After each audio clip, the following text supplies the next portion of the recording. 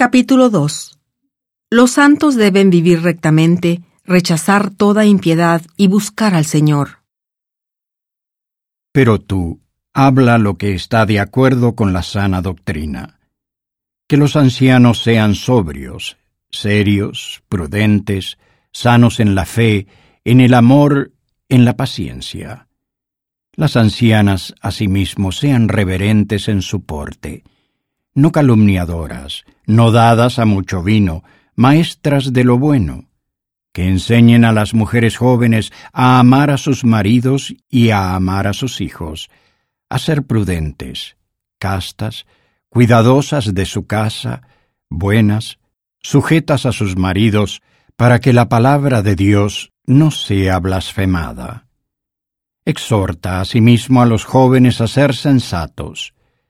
Preséntate en todo como ejemplo de buenas obras, en la enseñanza, mostrando integridad, seriedad, palabra sana e irreprensible, de modo que el adversario se avergüence y no tenga nada malo que decir de vosotros.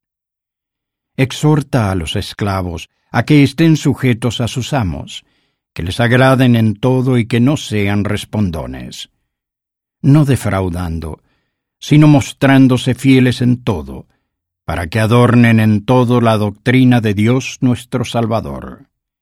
Porque la gracia de Dios, que trae salvación a todos los hombres, se ha manifestado, enseñándonos que, rechazando la impiedad y los deseos mundanos, vivamos en este mundo sobria, justa y piadosamente, aguardando la esperanza bienaventurada y la manifestación gloriosa de nuestro gran Dios y Salvador, Jesucristo, quien se dio a sí mismo por nosotros para redimirnos de toda iniquidad y purificar para sí un pueblo propio, celoso de buenas obras.